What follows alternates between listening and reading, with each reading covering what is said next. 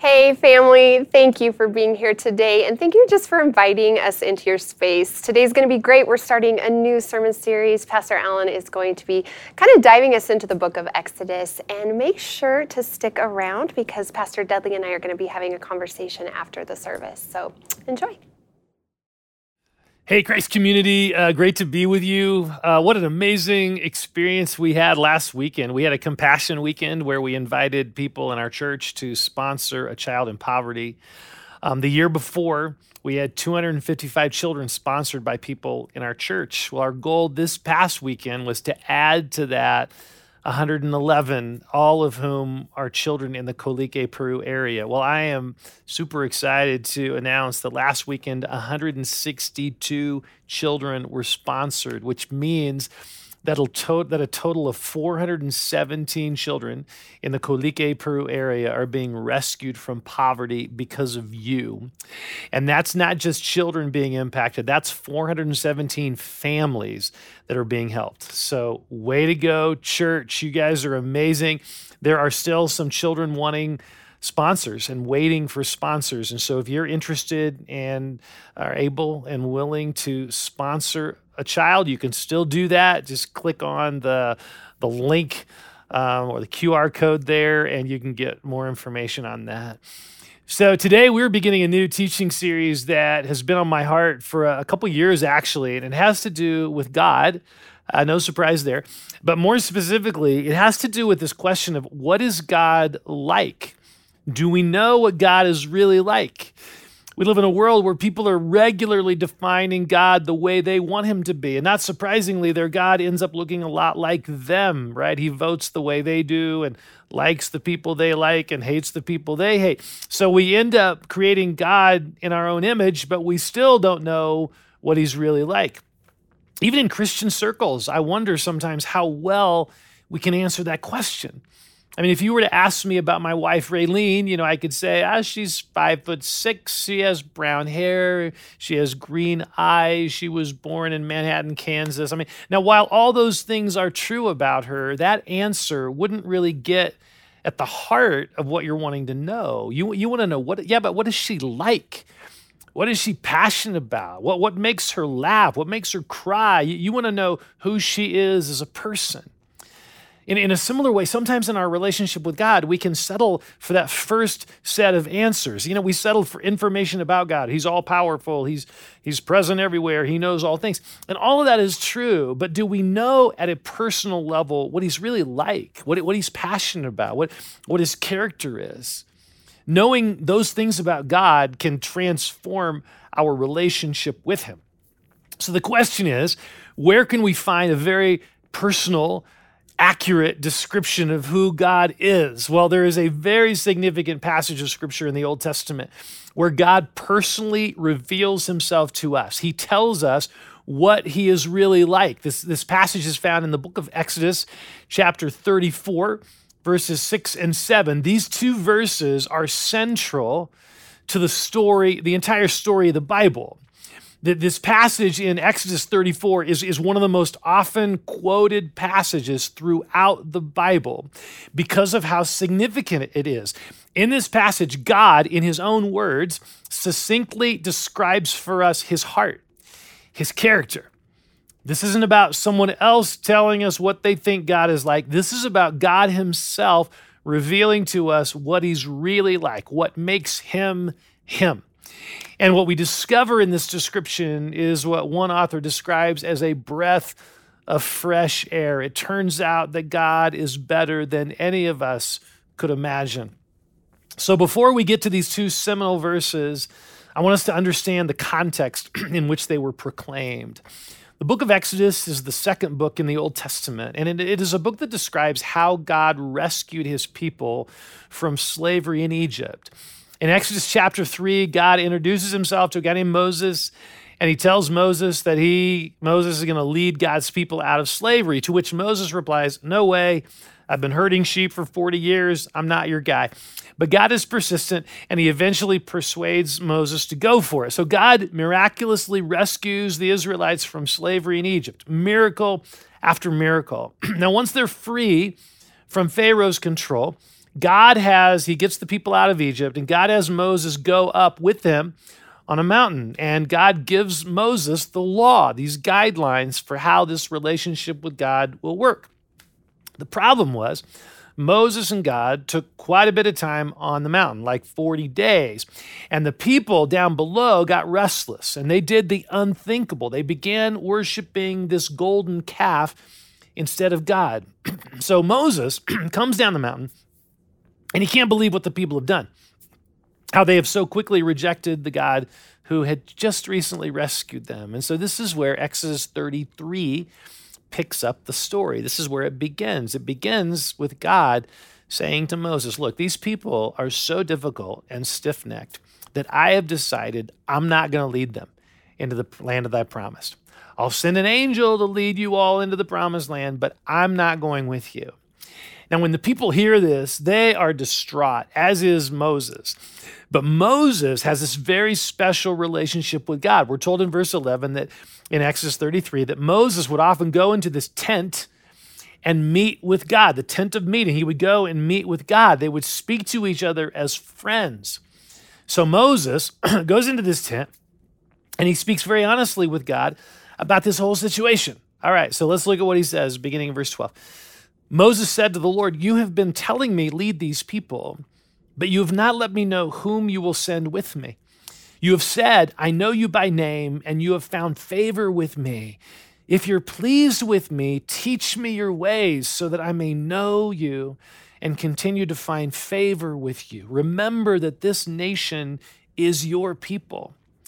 Moses is obviously concerned about who God is going to send with Moses to help lead the people. But notice that is not Moses' primary concern. It's not his primary desire. What is his primary longing? To know God.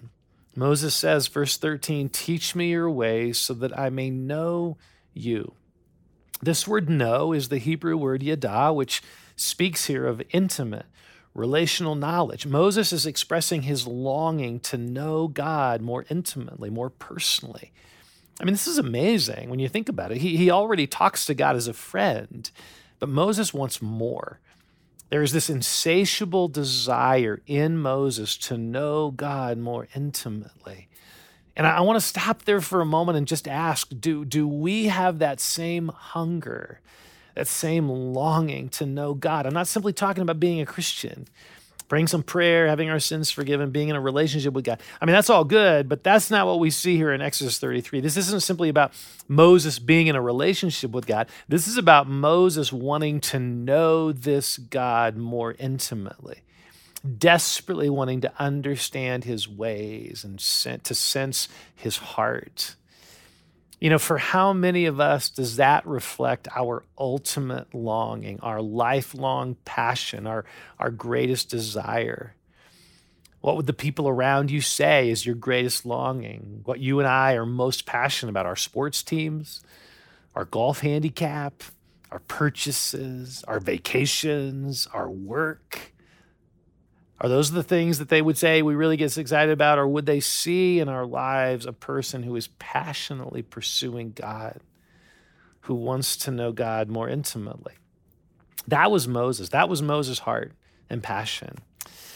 Now, before we're tempted to kind of spiritualize this and put Moses in a special category, I want us to remember the context in which Moses expresses this desire to know God. I mean, why is Moses saying this? It's because he's distraught. He's confused.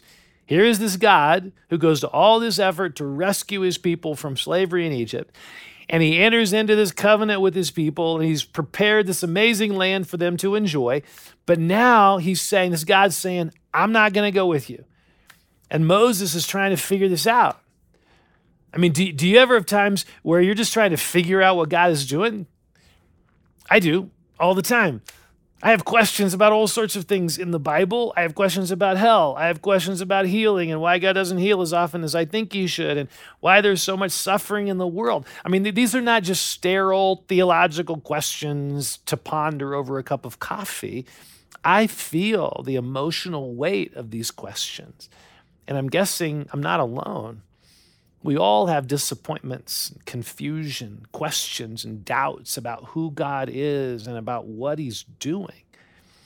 If that describes you, you're in good company because Moses was right there as well. He didn't understand what God was doing. He didn't understand why God had seemingly changed his mind and he now wasn't going to go with them. But how did Moses respond to this? This is so important, especially in our culture today, where so many people are abandoning their faith. They're leaving their Christian faith because they have doubts and questions about God. I mean, how many times have we heard celebrities or people in our lives, or maybe ourselves, say something like, well, I can't believe in a God who would allow blah, blah, blah, right? And so they leave their faith because of these questions and doubts that they have. But what did Moses do with his doubts and his questions and his fears and his confusion? He pursued God even more. He didn't try to fit God into his own understanding. Well, I don't know if I can believe in a God who rescues people, but then later decides he's not going to go with them. No, Moses took his questions and his doubts, and he moved toward God. He processed these things with God.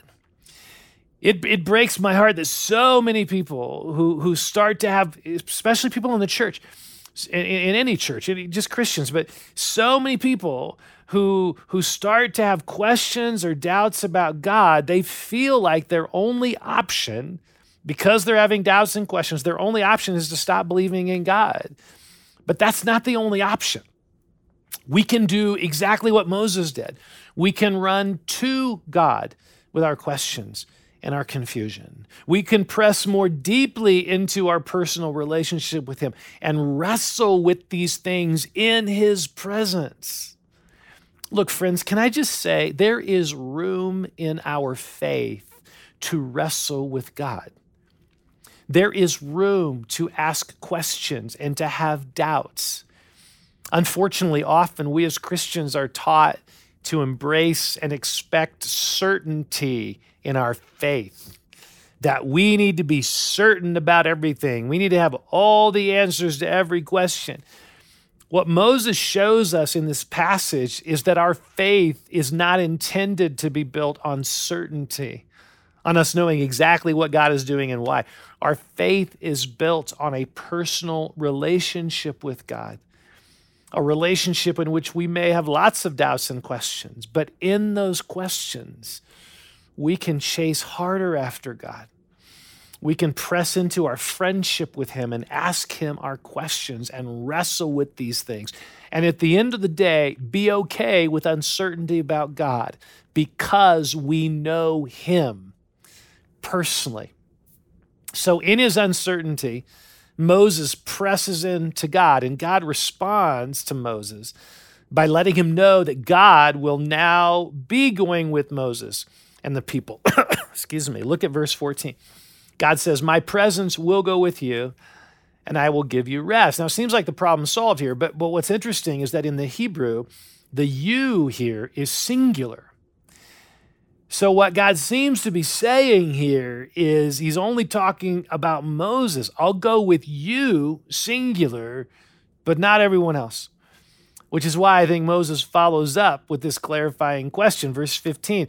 If your presence does not go with us, do not send us up from here. How will anyone know that you're pleased with me and with your people unless you go with us? What else will distinguish me and your people from all the other people on the face of the earth?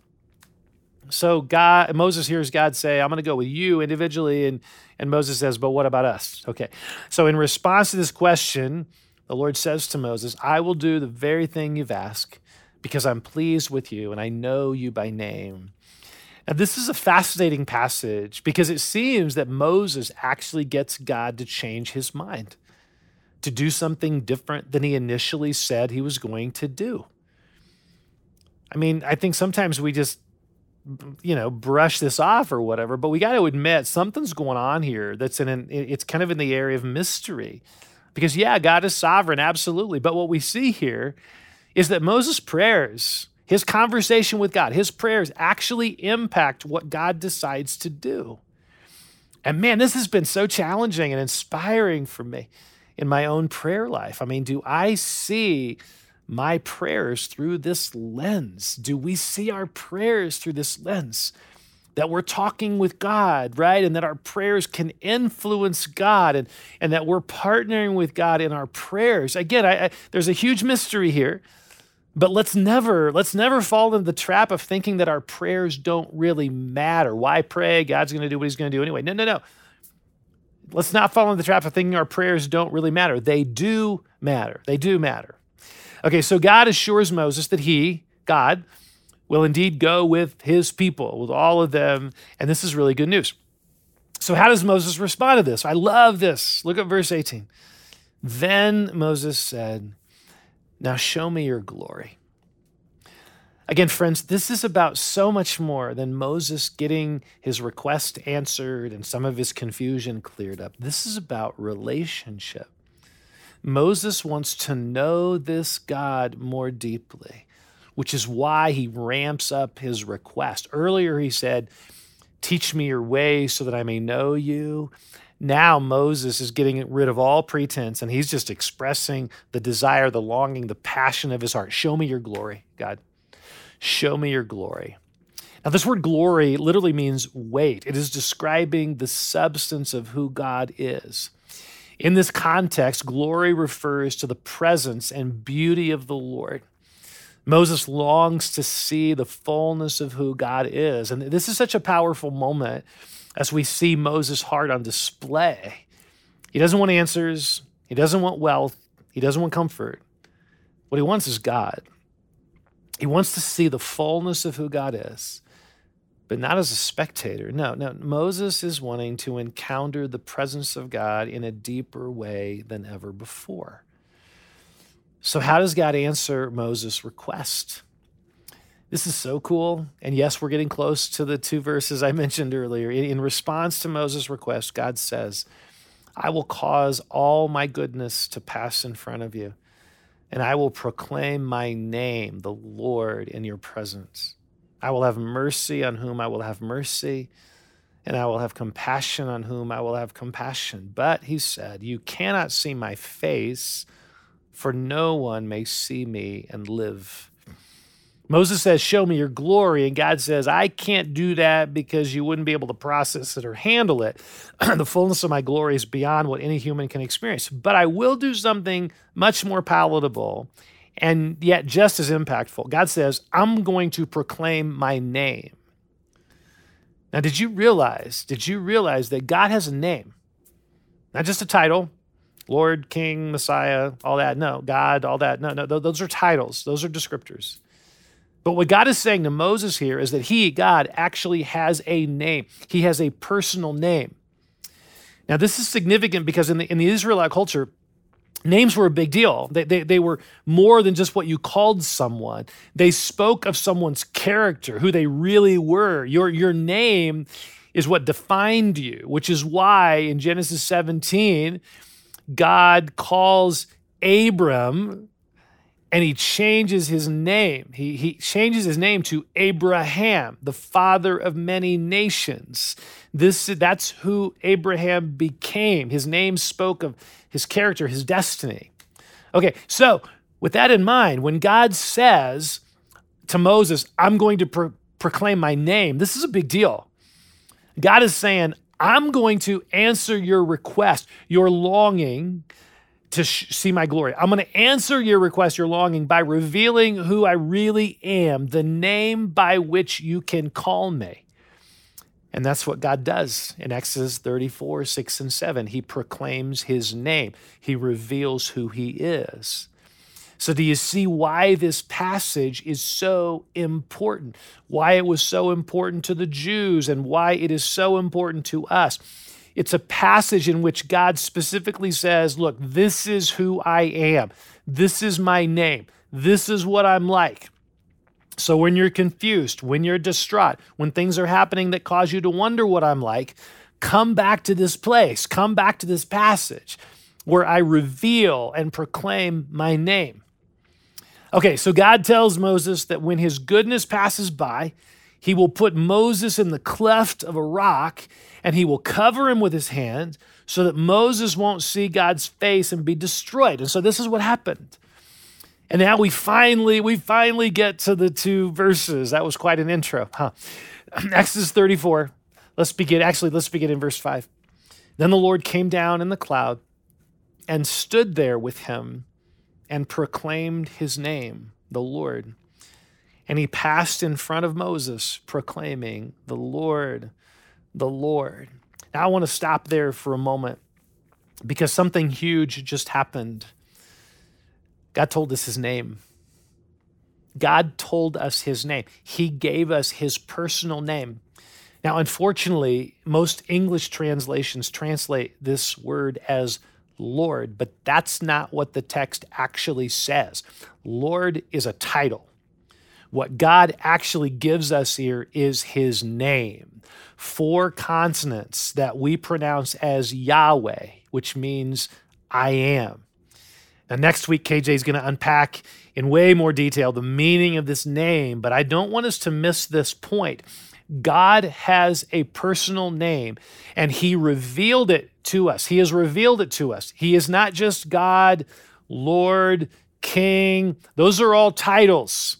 Like me, by calling me pastor or father or husband, right? Those are titles, but my name is Alan Kraft. That's my name.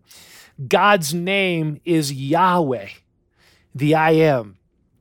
Okay, so let's keep going because God continues to reveal what he's like. Yahweh, Yahweh, the compassionate and gracious God, slow to anger, abounding in love and faithfulness, maintaining love to thousands, and forgiving wickedness, rebellion, and sin. Yet he does not leave the guilty unpunished. He punishes the children and their children for the sin of the parents to the 3rd and 4th generation. Now, don't let that last phrase freak you out. It is not talking about some divine form of child abuse where children are guilty for what their parents did. We're going to unpack this verse in detail later in this series, and we're going to discover the mercy that is found even in that verse. Okay, so in these 2 verses here in Exodus 34, 6 and 7, God reveals to us not only his name, he reveals to us what he's like. In this passage, he's giving us a bedrock, clear picture of the kind of God he is. So we're going to spend the next 7 weeks leading up to Easter unpacking this passage phrase by phrase. What does it mean that God is compassionate? What does it mean that he is slow to anger? What does it mean that he is abounding in love and faithfulness? Now, the heart of this teaching series is what was the cry of Moses' heart. Lord, show me your glory. Show me who you really are. That's a prayer that can radically impact all of our lives. Can you imagine the impact on our lives if we truly understood who God really is? Not what other people think he's like, but who he really is, what makes him him.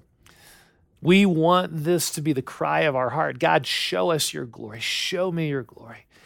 In the midst of our questions, our doubts, our confusion, God, show us what you're really like.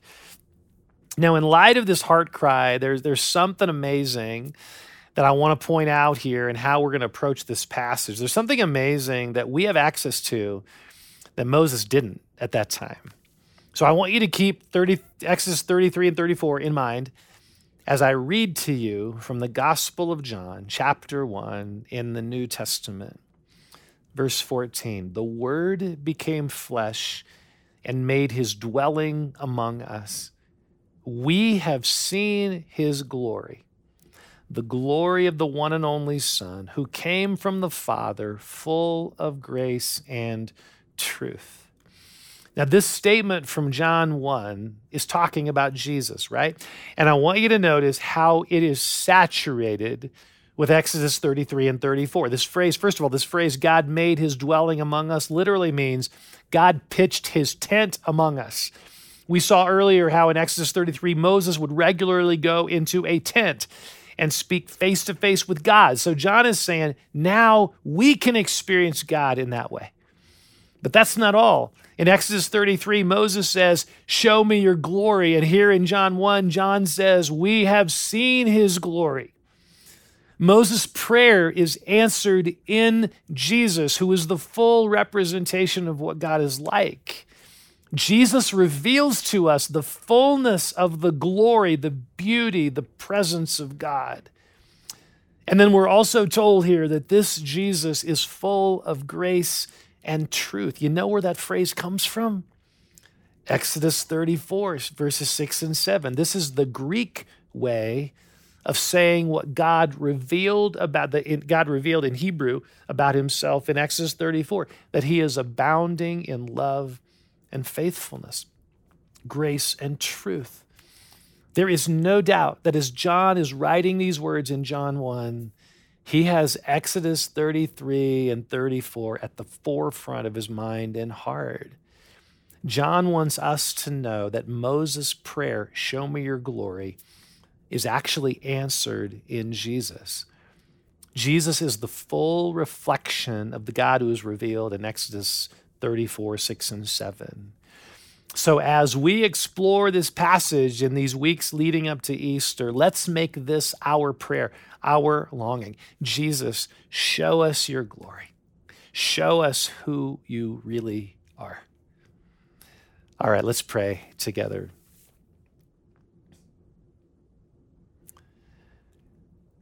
Father, thank you for this passage, this amazing passage in Exodus 34 where you reveal to us your name and you describe for us your character, what you're really like. And Lord, we admit we live in a world where there is a ton of confusion about what you're like, and people make God into their own image and who they want him to be. And God, we just want to see your glory, God. We want to know you. Would you stir in us that passion, that longing that is greater than any other longing in our life? To not be content with having a relationship with you. Oh yeah, I'm a Christian or whatever. We don't want to be content with that. My sins are forgiven, I'm going to heaven. No, we want to know you. Like Moses, we want to know who you are more and more. We want to know your heart. We want to know your passions. We want to know who you are in a greater way and experience you in a greater way and in a more intimate, personal way as Yahweh, as Jesus. And so we pray that you would be stirring that heart in us and that you would be using this series as we're kind of leading up to Easter. You would be using this series in a profound way in all of our hearts to stir in us a greater longing to know you and then to actually experience that knowledge, to know more clearly the amazing God you are. Thank you, Jesus, for coming to earth to reveal what God is like. Thank you. So, Jesus, we want to know you. It's in your precious name that we pray. Amen. Hey guys, welcome. We are here with Pastor Dudley Brown. Thank you for joining us today. Pleasure to be here. I'm excited to kind of hear your perspective on all of this. So, thank you. Yeah. So one thing I will ask, Alan, I'll start with you. I want to know where your heart came into this whole place. Yeah. Like what brought you to this series? Yeah, I think I actually a few years ago read this book called God Has a Name by John Mark Comer, and I don't know, just in reading it, I realized the significance of Exodus 34, this particular passage, and I don't think I'd ever really studied it. I looked at it, and then just realized how it is throughout Scripture, all sorts of places. It becomes kind of this theme throughout Scripture. And so I think just in the midst of that, I thought this could be such a cool teaching series for our church and for us to explore how God describes himself rather than other people talking about what God is like. Or how we describe him in our own minds. Exactly. Yeah. So that's kind of what started it. And I'd been looking for a place to kind of fit it in, and we had talked about it maybe a year ago, and it just didn't work out then. But I thought this would be such a great way to lead up to Easter. I love it. Love it. What are your thoughts on this whole path? I'm sure you have some. Well, absolutely. I was struck by this passionate pursuit of God that came out in the message.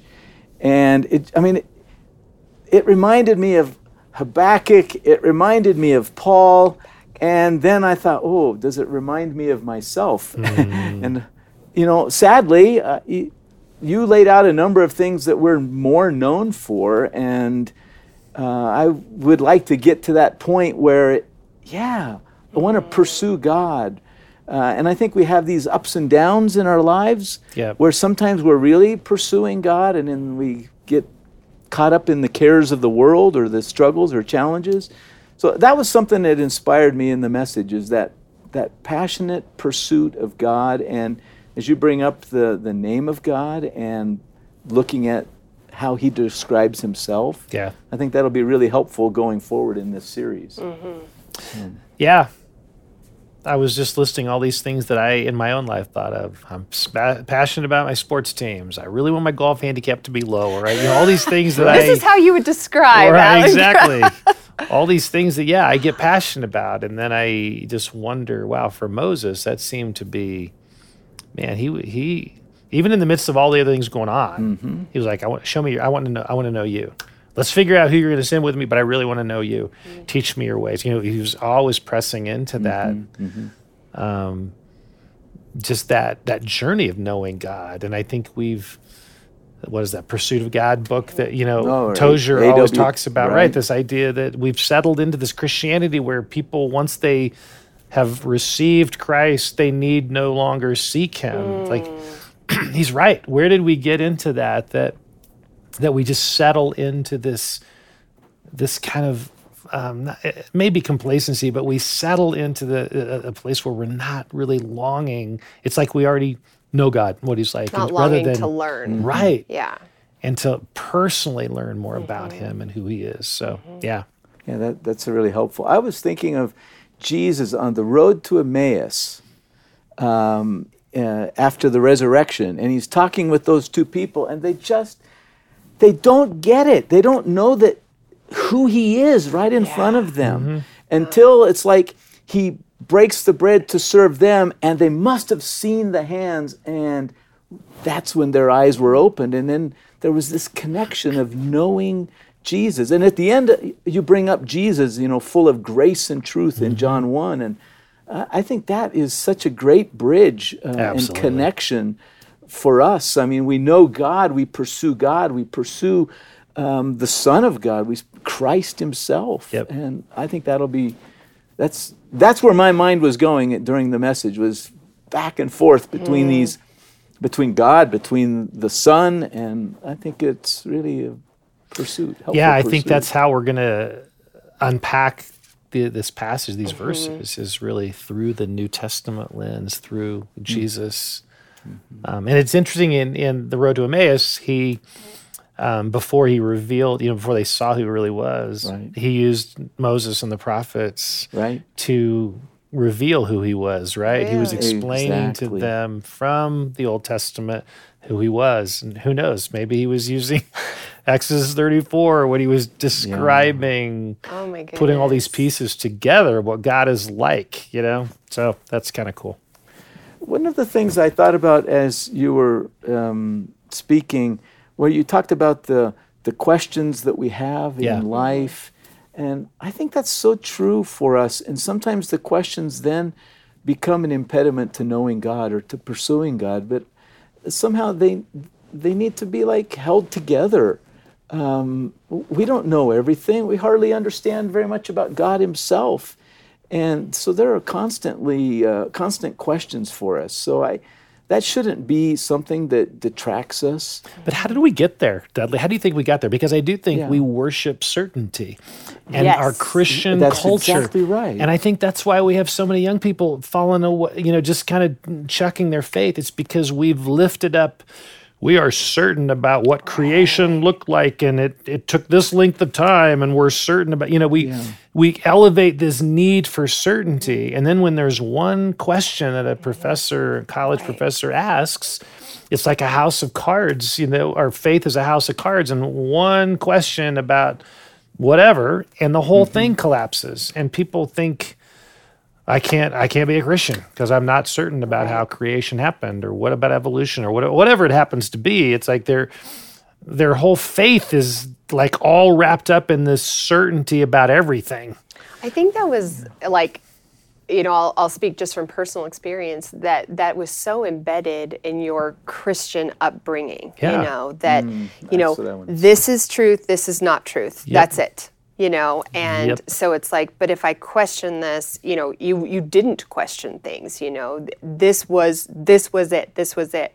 And so I think when that enmeshment happens, and you start having your own ideas or your own questions, or like, I kind of want to deconstruct this just a little bit, you don't feel you have the permission to do that. Exactly. Right. That's so sad. People don't feel safe. That's what I was trying to get at. People don't feel safe to. And that's what I want to say. This is a safe place to wrestle. This is a safe place to have doubts. This is a safe place to have questions. And let's discover these things. And rather than, I'm questioning, this certainty thing. Man, I think that's done a ton of damage. It is, and I think you find the truth in your questioning and in your searching. And I love looking back at the things that in my 20s, I'm like, I was so certain. I was so, and now I look at like where just, brain development has brought me and heart development has brought me. And you're like, I can't believe I thought that was so true, I know. I feel the same way as a pastor. There are things I'm like, oh my goodness. Yeah. If we go back to the road to Emmaus, they were looking for some kind of certainty. Physical certainty. Yeah. And that's what they got. Certainty. Yeah. But what they got was Jesus. Exactly. And maybe that's part of where we need to be. And I think, the series going in that direction and allowing people to ask questions.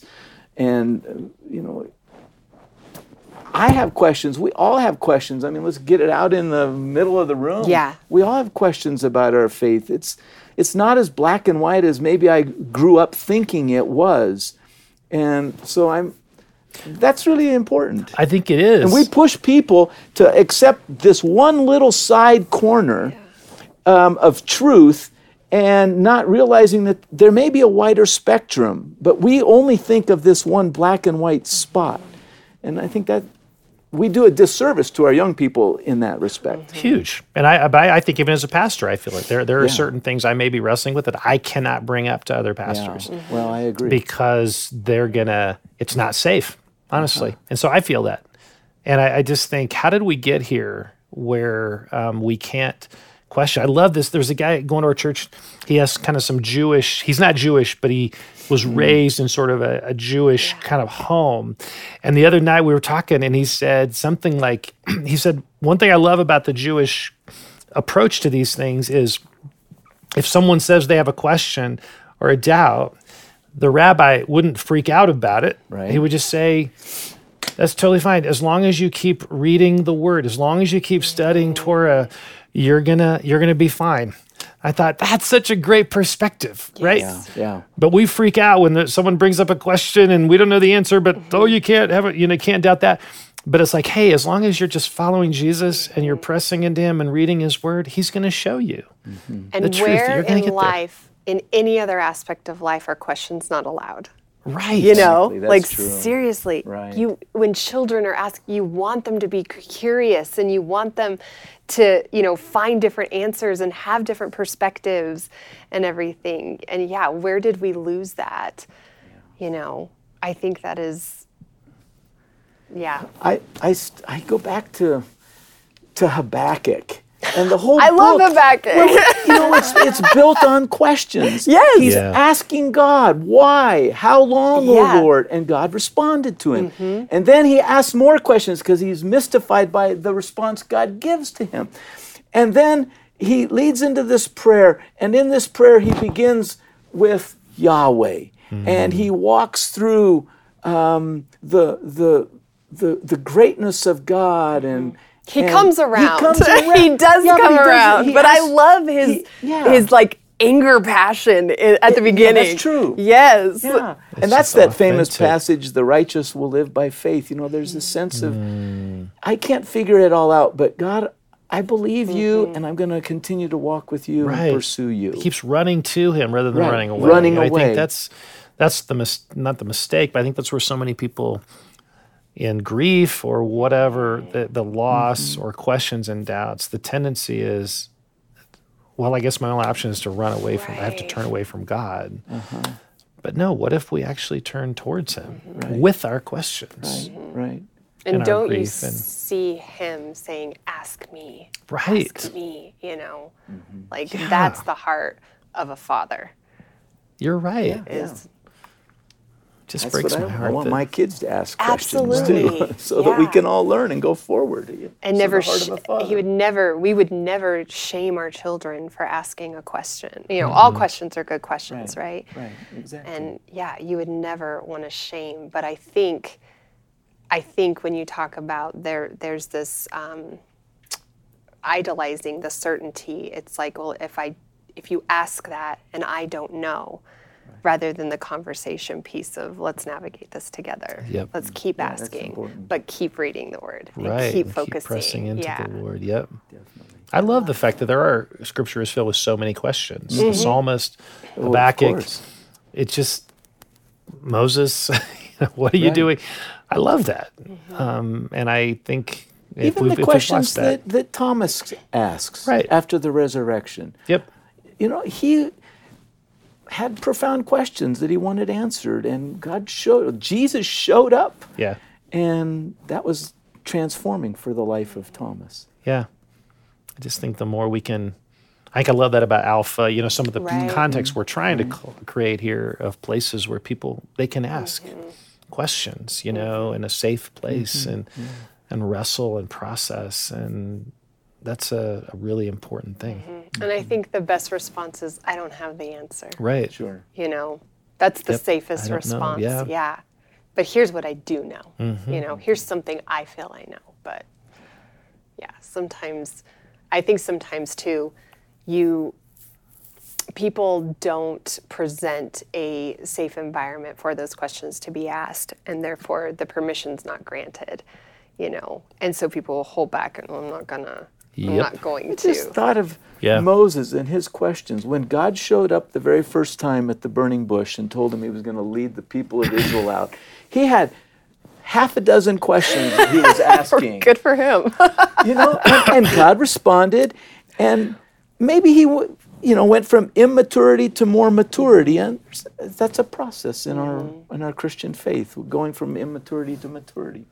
We ask the questions, and maybe we don't get all the answers we want, and most of the time, in my experience, I haven't gotten the answers, but there's a sense of Jesus makes himself more real to me. That's what I want. Can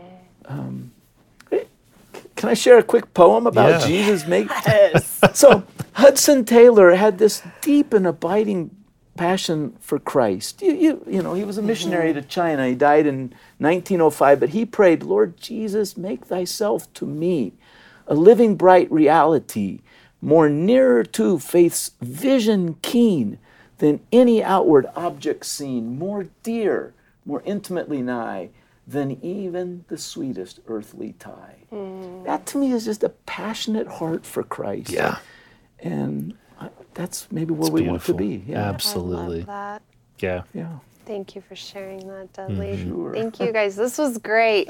I want to know your questions, and I know you can comment below. So we would love to know, what are the questions that are going on in your mind right now? And join in on this conversation with us. So thanks, guys. Cool. Thank you. Thanks. Have a good day.